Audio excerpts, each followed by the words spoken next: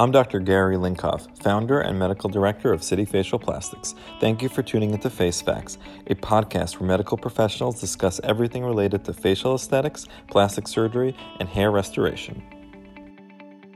Hey, how's it going? Hi, how are you? Good. Thanks so much for joining me. Of course, a pleasure. Thanks for So, having me. of course. So just a quick introduction, Dr. Christine Shaver. So you're a dermatologist, board-certified dermatologist, and a hair transplant specialist here Yes, in New York City. yes, correct. So perfect. And then I saw that you spent some time in Philadelphia for some of your training. Yeah, my residency for dermatology was in Philadelphia. Cool. Yeah, I was at Temple for ENT head and neck. Yeah, That's Center awesome. City was a nice area. Actually, probably my second favorite city after New York. Yeah, Philly is great. I remember playing volleyball on the courts there at Drexel. I used to be a member of the boathouses along the river there. Yeah, I'd go yeah. out in a shell and row on the weekends. It was Oh, really it's relaxing. fantastic. Yeah. We would just go on short little runs along the water there. So, yeah, Yeah. good times. So fun memories. Well, this is great. So, yeah, I mean, we haven't met yet in person, but this is one way to do it, I guess, during these crazy times. Social distancing. Right. But this is one way to meet, right, these days? Yes. Yeah. So, I mean, have you guys started back up yet, or what's the plan for your office? So surgery has not started back up yet. At this point, we're an elective cosmetic procedure, so we're holding off at this point until we're given more clearance to resume. Also, it's really tricky in hair transplant because it takes a whole team to get the actual procedure done along beside me. So a lot of my staff, they're in New Jersey or Long Island and they're quarantined and they have children at home now who are not in school. So the whole team is kind of stuck based off of the regulations right now in New York and the surrounding areas. So, I'm available right now for urgent stuff, and I am going to the office for particular more urgent cases, but otherwise, cosmetic surgery, of course, everybody wants to have it done right now because everyone's at home hiding out. So it's Yeah. the perfect time to be healing from a cosmetic procedure. But until we're given the clearance, we're going to hold off probably till June. Yeah, no, that makes sense. Same here. But I've Yeah. spoken to some of the techs that, I usually work with, and it's kind of amazing to me that there are people, at least on Long Island, apparently, I'm told, I haven't been given names, which is fine, who are operating now, and it's Really? kind of concerning. Yeah, I don't think there's a green light for Long Island, and so I think not everyone's going to follow the rules, and that's just people have to make a personal decision. And then I've had patients call in this week even who like have wanted a procedure like now, and Yes. no, that's not an option. Right. And they said, oh yeah, okay, fine, others are open, so we'll just go there. So it's just what it is. I mean, first of all, Long Island, I think, as what I've heard, is bigger exposure rates than New York City. So that's very Yeah. concerning. And then beyond that, I think, as a physicianhood, we should be supporting each other and making kind of similar decisions on when it's safe to restart and not trying to obtain advantages by opening your office earlier than others because, Right. Patients should have the freedom to go where they please for their surgeries and not just be funneled into one office because that's the only one opening up early in the time of a virus infection. So that's unfortunate Listen, to hear. I agree with you 100%, but some Yeah. of our colleagues do not. Yikes. So how do you envision, like, I guess the experience for the patient changing, specifically hair transplant, just like, kind of once we do open, since our procedures are long and we have a bunch of people in the room, Right. there's the obvious of just masks and gloves all the time, but anything else special that you guys are doing, or just how do you think it'll be different for people? Yeah, Dr. Bernstein and I have been planning for a lot of these things over the past couple weeks, and we've also been meeting with our colleagues in the ISHRS, the International Society of Hair Restoration Surgery. We've all been kind of bouncing our ideas off of each other because, beyond the standard protocols, masks, gloves, fever checks, I think all doctors' offices are doing that. Specifically for hair transplant, there are additional concerns, I think. We're probably going to be having our staff spaced out throughout the office while they're doing graft dissection and graft sorting. The microscopes will not be as they standardly are right next to each other. We're also installing advanced ventilation systems in the office so that clears the air really rapidly of any types of viral particles. We're also putting off a lot of beard transplants because working that close to the face, it's really hard to put a mask on a patient when you're working in their beard area. So certain facial procedures we have to put off for now. Yeah, we're also having our patients COVID testing before they come in. So we're requiring people have antibody testing and swab testing within 5 days of their surgery. That being said, that only provides you a little bit of extra knowledge, but you really still have to treat everybody as if they're potentially infected. Smaller things that we think about in hair transplant are like the fact that you're spraying down the scalp in between a lot of the procedural aspects that you're doing. So, less aggressive spraying measures just to minimize aerosol, and masks that cover your eyes and your mouth and most of your face. It's just small things that are going to prevent exposures. And of course, every day we have to very carefully sterilize the office and check all the staff for any signs or symptoms. Yeah. Are you doing any specific staff testing? Because actually, a patient asked me that. Yeah. And I asked around, and it seems like a lot of people are just doing like a one-time antibody test when they return to work, which I don't think that that's totally effective or useful. But it's also like if that's what everyone is doing, then why stand out? Do you guys have any other special requirements for staff? We do have a daily check-in with fever, symptom. They have to deny symptoms of all the various, COVID symptomology. We do have the antibody testing that we're going to have available, but I think that only really does tell you so much. I mean, you just have to take standard precautions, follow all the CDC guidelines. So you just have to think that everybody is a potential exposure and just be really, really careful. Right, but you're not doing like viral testing on staff, right? Well, we're doing antibody testing on staff. But not for PCR? Not PCR, just IgM, IgG. They can get a swab. And even, among the antibody testing, it's very unclear which ones are very good quality. Yeah, a lot of people are getting false negatives, so. Yeah, it's kind of scary. Same with the swabs. I'm actually doing saliva testing for the, for the actual test for patients. Yeah. It's a really high sensitivity and specificity, but it's like it's a send out to Texas, so it takes a couple of days. None of it is straightforward and easy. Right. Cool. So just to dive into hair transplants, what would you say are the biggest misconceptions that people have? Because I feel like I always field very similar questions from patients. Are there some that you guys get like pretty commonly where you're like, no, like that's not at all how it works or anything like that? Biggest misconceptions? Yeah, I think there's endless misconceptions in the field of hair and hair transplant. I would say the biggest thing that I always see every day is that people think hair transplant surgery is a quick fix, that, it's just as simple as coming in, you move around some hair, whatever you've got when you come in, you walk out full head, you look Brad Pitt-esque. But, in reality, it's really a two-part process, in my opinion. I spend a large portion of my consultations talking about the importance of medicine, which is something I think a lot of surgeons touch on, but a lot also overlook because, medication, such as finasteride for men, it prevents a lot of long-term thinning. And without it, a lot of people are likely to continue to lose hair over the next 30 to 50 years of their life. Yeah. And they're pretty much guaranteed to be signing up for future thinning and potentially want a second surgery. So, in my opinion, when I want to have, happiest patients possible and the fullest possible head of hair, I want them to preserve what they already have and just take a daily pill. And then I can correct what problems are already present. And overall, then they should be pretty happy long term. But I think a lot of people, they want to skip medicine. Nobody really wants to take a daily pill, which I understand. But, not signing up for a lifetime catch-up game of surgery after surgery after surgery is, in my idea, a good thing. So. Gotcha. No, that's a great point. And someone asked if finasteride is preventative, and I think that's exactly what it's being used for, if you would agree. Yeah, certainly. I mean, most men continue to thin over the course of their life. It doesn't necessarily stop after a certain age. And a lot of people, you can kind of figure out if they're going to continue to thin based off their family history, how many hairs have already currently thinned on examination. And the whole point of finasteride is after a year of taking it, you potentially regrow a little hair and then stabilize dramatically over the course of your life. And there are risks that, we have to discuss with everyone. There's a 2% chance of sexual dysfunction, but in most men, they take it and they are just fine. And it actually does a great job for keeping their hair. Gotcha. Yeah. And then what other types of preventative therapies are you guys usually recommending for men and women?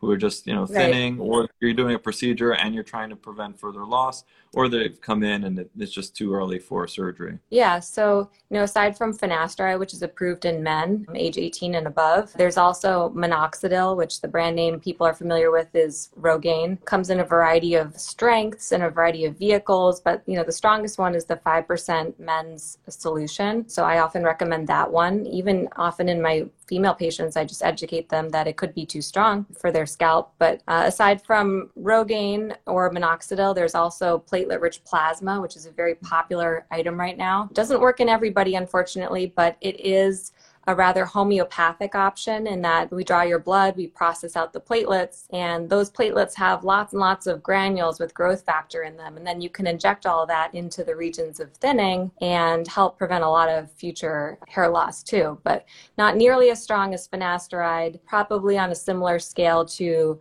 topical Rogaine in terms of its strength and effect and benefit. What frequency are you recommending that people get the PRP with? The system that I've chosen for our office, which is the Excel system for PRP, often this is similar in a lot of offices, but there's a series of induction sessions. For us, we have 3 sessions where you come to our office, spaced 6 weeks apart. And after those 3 initial sessions are complete, we give your hair 3 additional months to respond to the induction sessions. And then we check at the 6-month mark after starting to see if you're receiving any benefit. And if you are, you then enter maintenance phase, which is 1 session at our office every 6 months. There are people, of course, hair loss is kind of a bell curve of, responses. So some people maybe don't have to come in every 6 months. Others come in more frequently. But in general, the recommendation is once every 6 months once you're in maintenance. Of the people who come for a hair transplant, specifically, wanting surgery, what type of person would you say you turn away the most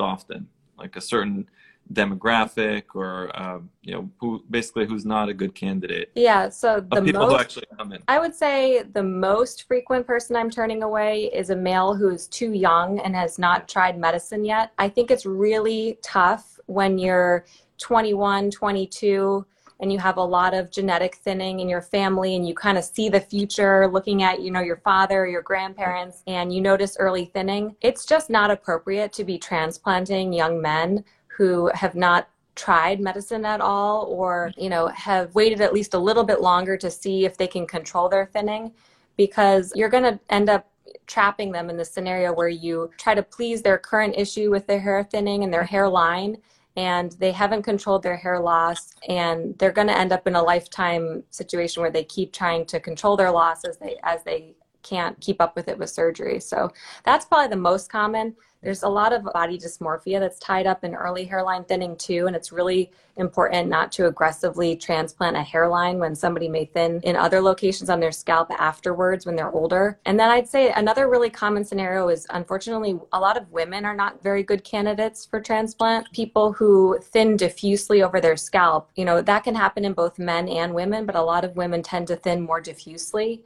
And so if you're gathering grafts that are supposed to be permanent from the back and sides of your scalp, and they're subject to future thinning, it doesn't matter if you gather them and put them in the front or leave them where they are. If they're going to thin, they're going to thin regardless. So you have to really carefully examine people and make sure that they have a stable donor zone, that you can harvest good, solid hair that's going to stay permanent forever. That's another scenario where I often find myself kind of discussing the risks associated and maybe have to turn people away. Right. No, excellent points, especially with the young men. Do you find that too? Very common. Yeah. I mean, because they freak out, they worry, which is understandable. But yeah, you just have to basically just really educate them and explain that you can't possibly just continue to chase that, and maybe they need to come back at a later time. So I think it makes a lot of sense. I agree with that. On to hair techs. There's been a lot of controversy in our field over who can perform, portions of procedures, because most offices will have the doctor doing some part of the transplant, I hope. But,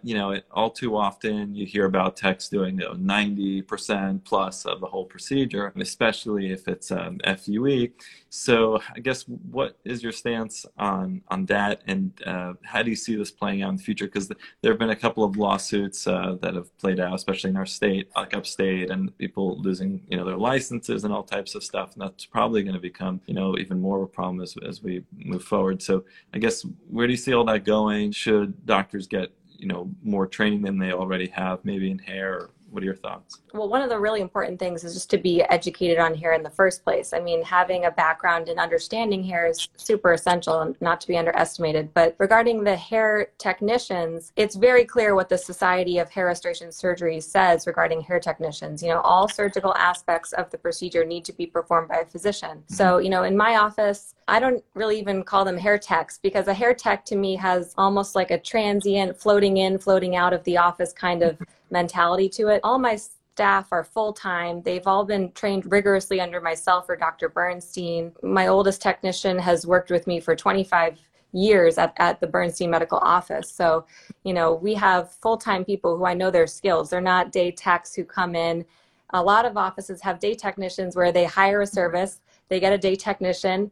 That day technician helps with harvesting and implantation and all these things, and you don't know their quality or their skills, and you're relying on them for the results of the procedure that has your name on it. So I have to know that my technicians can do quality graft implantation, quality graft checking and sorting. I do all operation of the ARTAS robot, which is the FUE harvesting we do in our office, and I do all of the surgical aspects of the FUT strip type of procedure. But otherwise, a lot of offices have to rely on assistants who are checking grafts and implanting grafts. And so, it's only to the surgeon's advantage to know your staff and know their skills and train them yourself. So that they're of quality ability. Great point. I think people forget that FUE is still surgery, that, even though it's not a strip that you're using a knife or scalpel or something to cut out the strip, you're still using a surgical instrument and going, deep under the skin to get the hair. So, I think any kind of techs, whether they're full-time or part-time, in my opinion, if they don't have the right degree, which I think officially from not just ICHRS, but from their official organizations, I think NPs and PAs, if they're under proper supervision, are allowed to do that type of work, like the actual harvesting, but not like MAs and people with sort of lesser degrees, if you will. Nurses are not allowed to do it. The nursing organizations don't allow it. Yeah. So I think there's a lot of, I don't know if it's confusion or just maybe a little bit of abuse of that system. I mean, I think it actually is on the abuse side, because it's very clear what the society regulates as what's considered black market in terms of hair. Physicians, unfortunately, don't have enough monitoring in terms of who's in there doing the procedures. And, it's really risky. I mean, I think ethically, a doctor takes an oath in medical school to follow the rules and do best by your patients. If you're allowing that type of black market activity to occur in your office, it's really unfortunate. Right. No, I agree. I think beyond just learning the skills, it's hard to build up speed. So now that we've switched mostly to FUE in a lot of cases for many different transplant procedures, it takes time to build up the speed and efficiency. And that's something that a lot of people who don't have like a high volume practice, I mean, I do a lot of other facial plastics work, so obviously I'm not as high volume for hair as you guys are. But I mean, I trained, I was with Jeff Epstein for almost 2 years, and I had a chance to really kind of get my skills up. But that being said, some of his techs were just faster than me at harvesting. Right. So what about someone who doesn't have really that extensive of hair training, and then like they have one case every few months or whatever? They can't possibly get to the speed that you need to do a full case. So I think that's one of the problems with now, most things being done FUE and patients sort of seeking it out for good reason. That's one of the biggest challenges. And you have techs who go, either they're at one office or go between offices, but they're doing it all the time. It's hard to compete with them. And then, you hope they're doing good work, but like you said, you can't really tell unless you really know how to do it yourself, and then can potentially delegate some of the role. So yeah, it's a complicated thing. It's not as easy as just saying like, oh yeah, like the doctor should do it. It's like really hard to. It's really tricky. Yeah. And I think, we have an advantage there in some respect, because we are a full-time hair restoration office. So we live and breathe this every single day. Our technicians are so well trained and supervised, and, they're doing what they're allowed to do and only that. So I think it would be much harder if you had an office that was doing a lot of different types of surgery every day, but we literally just live and breathe hair transplant every single day. So we've kind of streamlined our efficiency in that sense. Right. So someone asked about the advantages and disadvantage of strip versus FUE, if you want to elaborate on that. Yeah, of course. FUT, which has been around for longer, it's the standard strip procedure where, a strip of skin is taken from the back and sides of your scalp. It's removed and then, either sewn up or stapled up. In our offices, we actually staple. But the advantage of FUT, and often actually a better procedure for a lot of people, even though a lot of people come in requesting FUE. So FUT has a great advantage in that you get lots and lots of high numbers of grafts, very, very high quality grafts, because that strip that's removed is then dissected underneath microscopes by the staff. And so every single graft that's removed from that strip is perfect quality, near perfect quality. And so you get high numbers of grafts, very high quality, and that will often lead to much greater coverage than an FUE procedure. So FUE, a lot of people come in requesting that, especially at our office, because ours is robotic and it sounds like very advanced technology. A lot of people like that in the days of AI right now. So FUE is a great procedure. I don't fault it at all, but FUE cannot really compete with FUT sometimes in terms of the coverage you can obtain, because the graft numbers are slightly lower, the graft quality is slightly lower. Nothing can really beat a hand dissection under a microscope when you're harvesting one by one from outside the scalp. But FUE has the advantage of no line scar. There are still scars. There's scars with every single type of surgical, hair transplant procedure. So the difference is just that the scar they're composed of tiny little dots. Every single graft that you remove all over the back of the scalp forms a small dot. So essentially you're thinning the density at the donor zone, but it allows patients who really prioritize the option to have short hair to keep their hair very short. So for people who are in the military, that might be a favored procedure. For people who have a tight scalp and can't do an FUT strip procedure where you remove a strip of skin, they would have to do an FUE if they want to do surgery. And just people who want short hair and don't want the idea of a line back there, that's perfectly acceptable reason. But for people who are super bald and want great coverage, often FUT is a better choice because you're going to get the high quality, high numbers of grafts that you'll need. Yeah, that's a great answer. What about in terms of recovery from FUT versus FUE? Do you find that there is a difference in sort of ease of recovery? Yeah, somewhat. For both procedures, you end up with the same product ultimately. You end up with individual grafts, which are composed of either 1, 2, 3, or 4 hair follicular units.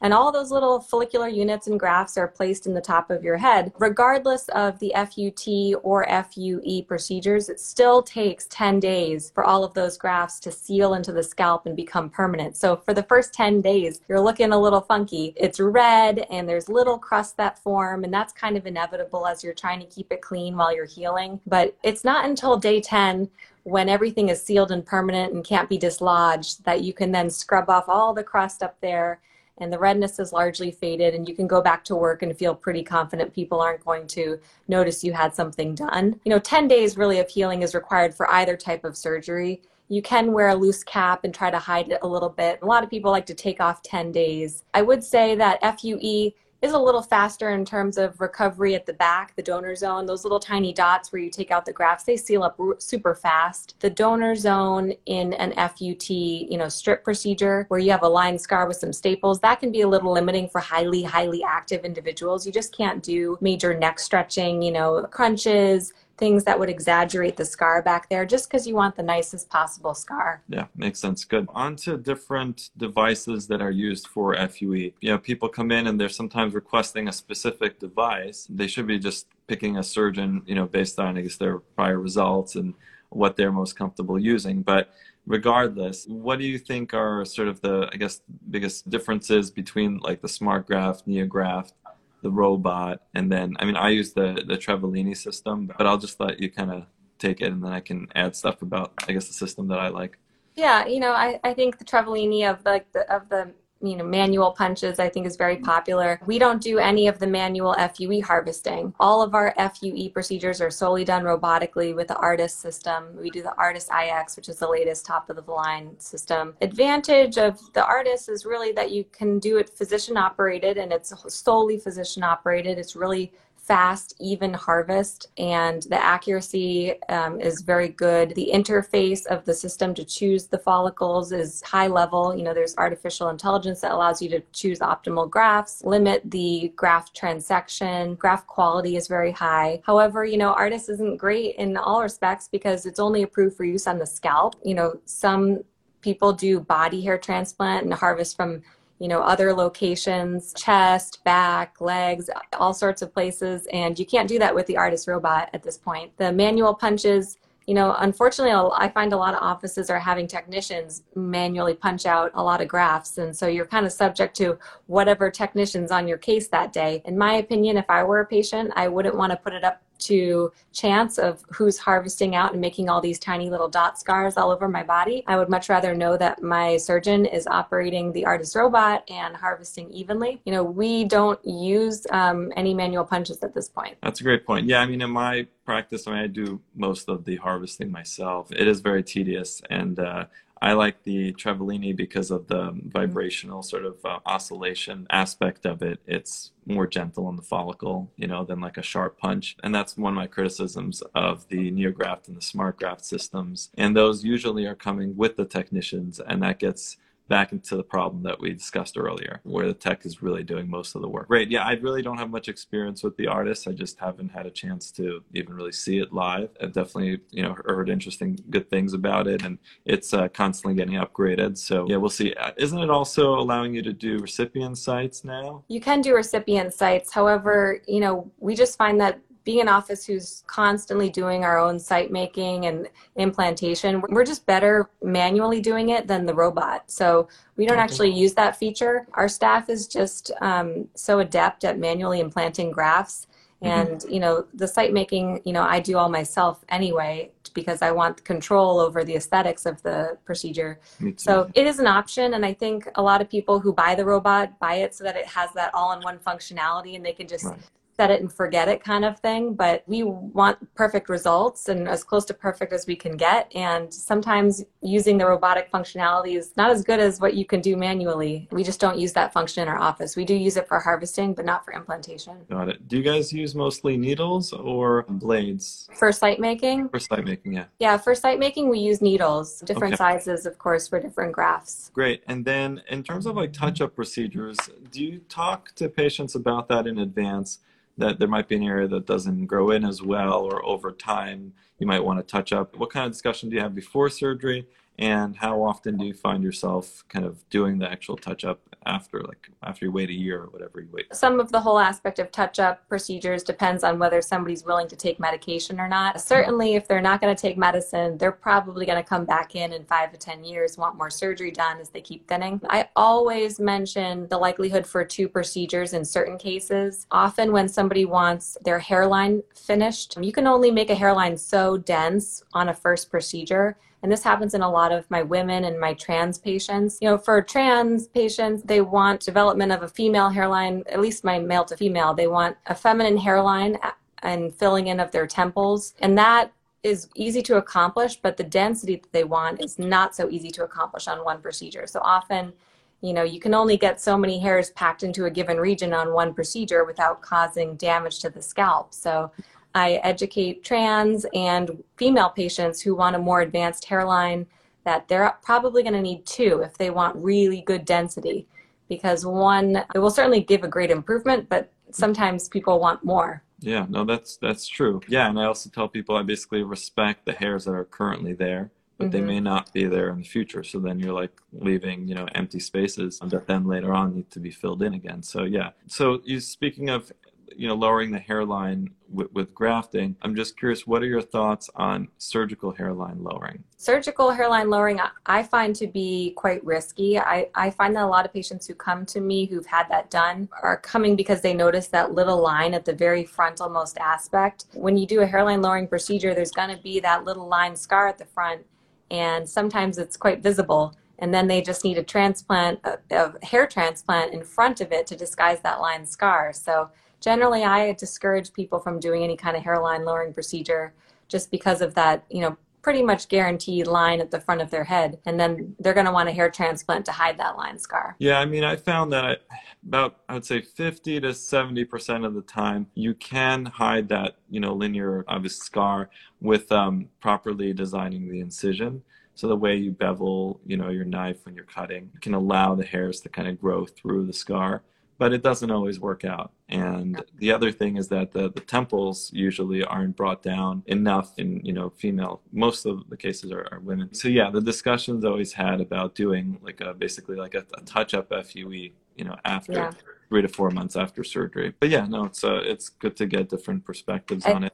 I think also, I'm getting a self-selected group of people who are coming to me having had those procedures and having a line scar at the front. I'm not seeing the ones that are done very well because they're not coming to me requesting that line be hidden at the front of their head. So that's true. I'm definitely self-selecting. Yeah, that's true. But I think surgeons who are doing surgical hairline lowering procedures need to talk to their patients about the real possibility of doing, additional hair restoration work after the surgery. So it's not like a one-time thing. Just like, we were talking about sometimes an FUE or an FUT procedure not being one time and that's it, everything's done for life. With this type of surgical hairline advancement, in my opinion. Are you doing FUT as well for hair transplantation, or? I do, but not often at all. I mean, it's just, most of my training was with FUE. I'm a head and neck surgeon, so the process of doing FUT is very straightforward for me.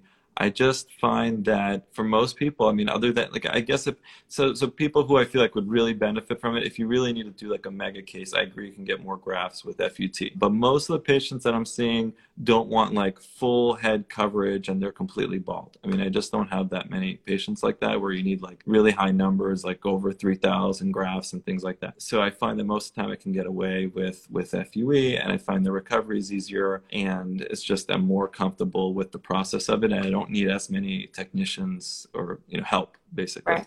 Which I like. I don't have in the space that I'm in, I just don't have 5 rooms and people can be cutting all over the place. So takes a village.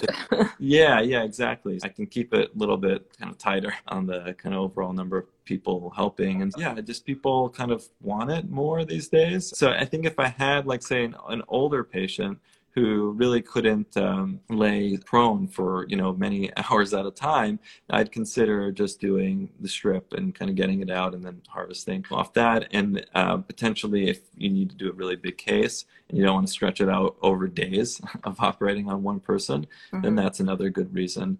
But otherwise, I'm just quite comfortable with the FUE, and it's pretty low, a small kind of footprint, because the Trevolini is this big, so I don't have a robot room or anything like that. It's but again, I think if you trust the surgeon, you trust the results that they can generate for you, and if they're super involved, I don't book anything else on those days. I know some people bounce around different rooms, different procedures. When I'm doing a transplant, I'm kind of all in. I'm there the whole time. That's what you need to do if you're not as big of a practice as you guys are, where you're doing as many cases all the time. You need to be all in and need to know what you're doing, and that's the only other way to get kind of consistent results. Otherwise, like you said, you're coming into a Bosley, even though I don't really know much about Bosley, but it's kind of a more cookie cutter type of enterprise, and you just don't know who you're getting that day, what mood they're in, what kind of help there is. And so I always recommend that people, if they want a second opinion, go to another sort of trusted, more boutique practice with the proper sort of knowledge and skill set in this area. It's the only way to get good results consistently. Right. So yeah, and then I do body hair, because I don't do arms and legs. It's too thin. So you need to do thousands and thousands of grafts to get any kind of density. But usually, especially for men, and that's usually the only type, only gender kind of getting body hair for the most part. Neck, so beard, but lower beard along the neck is the next place I go if the scalp is exhausted. And then chest or upper abdomen, and then maybe back. But those are, it's kind of where I stop. And so that's one type of reason, I guess, that people sort of find me. But all those areas, that they carry their own potential risks and problems. And, you just have to be honest with people. And it's never as reliable as scalp to scalp. It just isn't. So. Yeah. Scalp micropigmentation, just wanted to hear your thoughts. Do you do it? Do you think it's helpful? What are the best indications? Yeah, I started the scalp micropigmentation at my office. We do it there still. I no longer am personally doing it, but I have a technician who is better. She does it now. Mm-hmm. But certainly it's a totally different option than a hair transplant. Scalp micropigmentation, for people who don't know, is a topical tattoo that is permanent or semi-permanent, and it provides the illusion of hair there, and it helps decrease the contrast between, a thinning region and the surrounding scalp. So it's just designed to provide an illusion of hair, much like a topic or some kind of topical concealer would, but it does not put the physical hair there, and it's a very different appearance. A lot of people like it for a shaved head look. I personally am not very much into the shaved head look with scalp micropigmentation. I don't like it either. Yeah, I mostly use it for a couple of reasons. Women with thinning parts who just want a little filling in because, they have dark hair and a light scalp and they just want a little bit more of an illusion. I think it works very well in women with kind of a mild diffuse thinning where the hair can supplement the tattoo to give an illusion of fullness. And then I also use it in my FUT patients who have a line scar back there that's, a little bit bright or a little stretched and, just a little too visible and they want to disguise it. You can also, SMP along the tiny dots of FUE and give more fullness too. So, those are my favorite usages of it. I'm not a huge fan of the total shaved head look. I think it's really tricky to do and to do it right. And there's a lot of concerns about discoloration of dyes and long-term outcomes. So I generally shy away from it. Yeah, I also like for someone who's had, say, 3 or 4 transplants and they just kind of have had enough or they've just exhausted their supply to just kind of add that sort of density look, where they're not using topic all the time, but they have something little else. So I'll occasionally do that where, we can go throughout the scalp without getting kind of too close to the hairline. But I agree. I've never done like a full kind of like shaved head thing. I don't think that those individuals who want that look may kind of come to people like us. There are a lot of sort of specialized places for SMP where they're doing that all the time, and those are the pictures that they're putting out there. So people who like that, I guess, find those individuals, is my guess. Yeah, I generally will refer to some other pretty well-known SMP artists in New York City if they're looking for that shaved head look. It takes a special center to be able to achieve that, and it's just not our specialty. We like to do it for the other, usages that I mentioned. So yeah, no, I agree with that too. What about the ink that's used for SMP? Because I've done my research into this and it is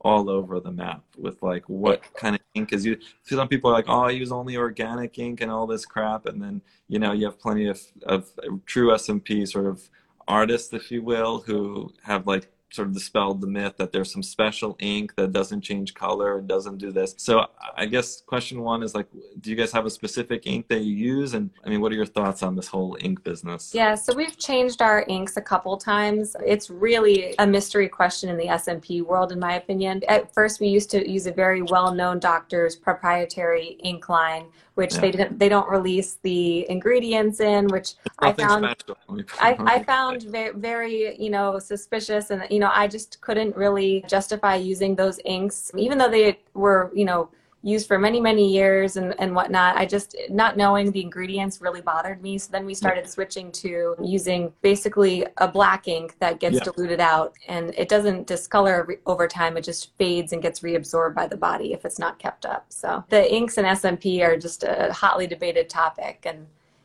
I find that even other countries who have done SMP for longer, there's some specialists in Mexico that do a variety of colored inks, and they'll do shades of brown and blonde and red and all these things. And it's really complex field in terms of the ink choice. So yeah, I think it sometimes has the illusion of being complex when it's really actually quite like basic. Yeah, it's just shades of black. After reading all about it, I was like, wait, like people are just using black ink and just putting their name on it. It reminds me of like the skincare lines, everyone's like, this is the special Dr. So-and-so skincare line. It's like, well, it's just a, at least in the hair industry, I always see people with just a different version of minoxidil, and they'll make it, 5.5% or 7%, or, everybody's selling their own retinoids under their own dermatology practice. And it's like, well, it's just the same exact thing. It's off by a fraction of a percent. And then there's an extra cent added to it to make it proprietary. and It's people are very just make, gimmicky yeah. and quite frankly misleading and confusing for patients. So I hate that stuff. And it also I think maybe allows people to charge more by Yeah. saying that like, oh, my ink it comes from, I don't know, South Africa from like a special plant. I mean, go, Right. One thing I have to credit, my partner Bob Bernstein is that we don't make any of our own products that we're selling in our reception area. We're not advertising behind glass cases any fancy things. So, it's just pure science in our office. Our website is really based on educating our patients, and we find it copied all over the world. We really are down to the nitty gritty. We want real data behind what we're offering in our office, and we're not out there to sell a quick $20 product to somebody just because it's got the Bernstein medical name on it or anything. We want real results. We want happy patients. We want to live with ourselves and follow science, which is how we were trained in medical school. So right. Yeah, you don't have to be gimmicky to be successful, I don't it's not think. worth it. Agree. And then in terms of the future of hair transplants, Christine, what do you think are, some of the most exciting developments out there? Yeah, so, this summer, I'm probably going to be starting up some follicle banking with a company in England, which will be nice for people who want to preserve their existing follicles at the back of their scalp from a young age when they're, at optimal condition. The whole point of that is really for future hair cloning options, which, are not around the corner whatsoever in the US, but, in maybe 10 years, we may have the option to give somebody who has only a few hairs at the back of their scalp, they could potentially get a full head of hair, which is incredibly exciting. But some people want to preserve their hairs now and freeze them on ice, just like women freeze their eggs and stuff. So hair cloning is starting up in Asia. Early studies are starting in Asia with hair cloning. It's going to take quite a few years for those to be complete and deemed safe. And then beyond that, it's going to have to be done in the United States and approved by the FDA for surgical device use. So it's going to be quite a ways off, but I think hair cloning is the future in hair restoration surgery. And it's going to be super exciting. It's certainly going to be in my generation of working, and it's Let's definitely, hope. I'm going to keep on working till I can do some hair cloning, because I think the prospects are really exciting. And it's nice not to feel limited by graft numbers at the back and sides of somebody's scalp and say, okay, sorry, you only have 4,000 grafts or Yeah. 5,000 grafts for a lifetime worth of surgery. To give somebody that full head of hair and not have to worry about running out of grafts would be just amazing. So Yeah, no, I agree. baldness will be a way of the past at that point. So Let's hope. I saw that you spent time at MIT, right, for your undergrad. my undergrad, yeah. Do you know Bob Langer, or did you Yeah, the know? Langer Lab, Okay, yep. Langer. So yeah, so he, I mean, I'm just reading his book and just, I mean, I met him once, but like I never worked in his lab or anything, but I Yeah. worked at kind of one of his mentees' labs. She went to Columbia, and when I was there for med school, I spent some time in her lab doing tissue engineering, and that was like an amazing experience. But what I've been reading when it comes to cloning is that those two worlds almost need to collide for something really great to happen. So it's not just about, kind of coaxing cells to become hair or whatever, that kind of ability to recreate that three-dimensional structure. And then Absolutely. hopefully we can, I guess implant them for people. But I'm not quite sure that we're there with the tissue engineering aspect of it.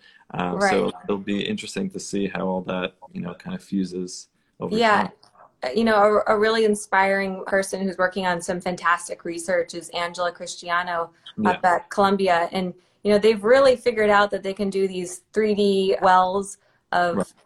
that can, simulate a cluster of dermal papilla cells in a bulb, and then, actually propagate a hair follicle. I think it was in like 20 or 21 days they could actually recreate the hair follicle, but it had to be a little drop of a bulb of papilla cells in order to give you that 3D structure to actually formulate the new follicle. So Yeah, there's a yeah, lot of yeah. really cool research coming out, but I agree, there's so much to be learned, and there needs to be more of a crossover between the researchers and the clinicians.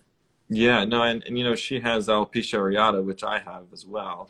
So that's a whole other. I'm not gonna. I share my story on my Instagram all the time, but not to bore people again. But yeah, so she's obviously done a lot of interesting work with like JAK inhibitors and all that. And Yes. I decided, especially with the COVID situation, to not go on those. But I'm actually doing squaric acid treatments, which I mean, I guess as a derm, you probably know what Yep. that is. But yeah, so I don't know. We just found the dose that seems to work. So Yeah, it's we'll tough see. medicine to tolerate. Yeah, yeah, I don't know. It definitely feels a little itchy and annoying. Someone asked us a question about, is there any institution offering hair transplant training courses, workshops? I mean, I know my former mentor, Dr. Jeff Epstein, has a course out there in Miami. I mean, I know Sam Lam has a course Yeah, in so St. Louis. there's definitely like a St. Louis course for physicians that people can take. Information about that's available on the ISHRS website. Beyond that, there are formal fellowships in hair transplant that doctors can take. There's only a few that are actually board approved fellowships, but they're a 1 year apprenticeship under a hair transplant surgeon. Beyond that, sometimes it comes down to you finish your residency program and you actually just apprentice under somebody who is already, very astute at hair transplant. And you kind of only as good as your mentors. Like I was really lucky. I trained under Bill Rassman and Bob Bernstein, which are the creators of follicular unit transplantation as we know it. So I've got the fathers of hair transplant helping me out. So they were great mentors, and I can never thank them enough for all the training that they provided me when I first started out. Yeah, I mean, I think weekend course, unfortunately, is not enough to do high level work. There's a lot of nuances, just with like any other type of procedural, activity. It takes seeing many different scenarios of something to really get comfortable with it. And then again, finding a situation where you can keep that flow of patients to keep your hands, fresh. It's all very important. So it's, Yeah. course is one thing, but like you said, kind of really diving in with a great mentor is a whole different experience. Right. And it really comes down to training, really diligently. I mean, it takes, Yeah. Hundreds and hundreds of transplants later, do you really start to feel like you're getting really good at it? And, some offices where hair transplant is an offering, but you're really only doing one a month or one every couple months, it's going to take you a century to get the number of cases under your belt that you really need to be, an expert. So it's tough. If you're not seeing that much volume, it's going to take forever to get trained. It's certainly not a weekend type of thing or a month-long type of thing. And to know both skills is really important, FUT and FUE, because not all patients are a good FUE patients. Not all patients are good FUT. I always recommend people go to offices that offer both. Otherwise, your hair transplant, surgeon's going to just point you toward the one that they offer, unfortunately. So you got to get, comfortable with your surgeon, make sure they seem like they know what they're doing. They've done 1,000 cases, then you really feel like they know how to help you. Yeah, totally. Good. And then how do patients find you, Christine, to chat more, do a consultation? Yeah, so I do have my personal Instagram, Christine Shaver MD. Bernstein Medical also has an Instagram. Our website, I can't speak enough about bernsteinmedical.com. Really great resource for patients. If you contact our office email, contact@Bernstein Medical, I actually go through that Monday through Friday every day, answering hundreds of patient questions. You can easily get a hold of me, and you can book a consultation through our website or just by calling the office. So I do consults for men and women, and we do surgery every day. So always happy to take on new patients. Awesome. Well, great. This was really, I think, very educational for people. I'll be reposting the video, so it's not going to just disappear after 24 hours. Yeah. Yeah, but great. Anything else you want to add? No, I think that's good. Thanks so much for having me. Yeah, thanks, Christine. Stay safe in this interesting time of the world. Yeah, you too, and hopefully we'll meet in person soon. Yeah. Once everything reopens, we'll meet up. Yeah, for sure. Be well, okay? Great. Thanks so much. Thank you. See you. Bye. Take care. Bye. Bye.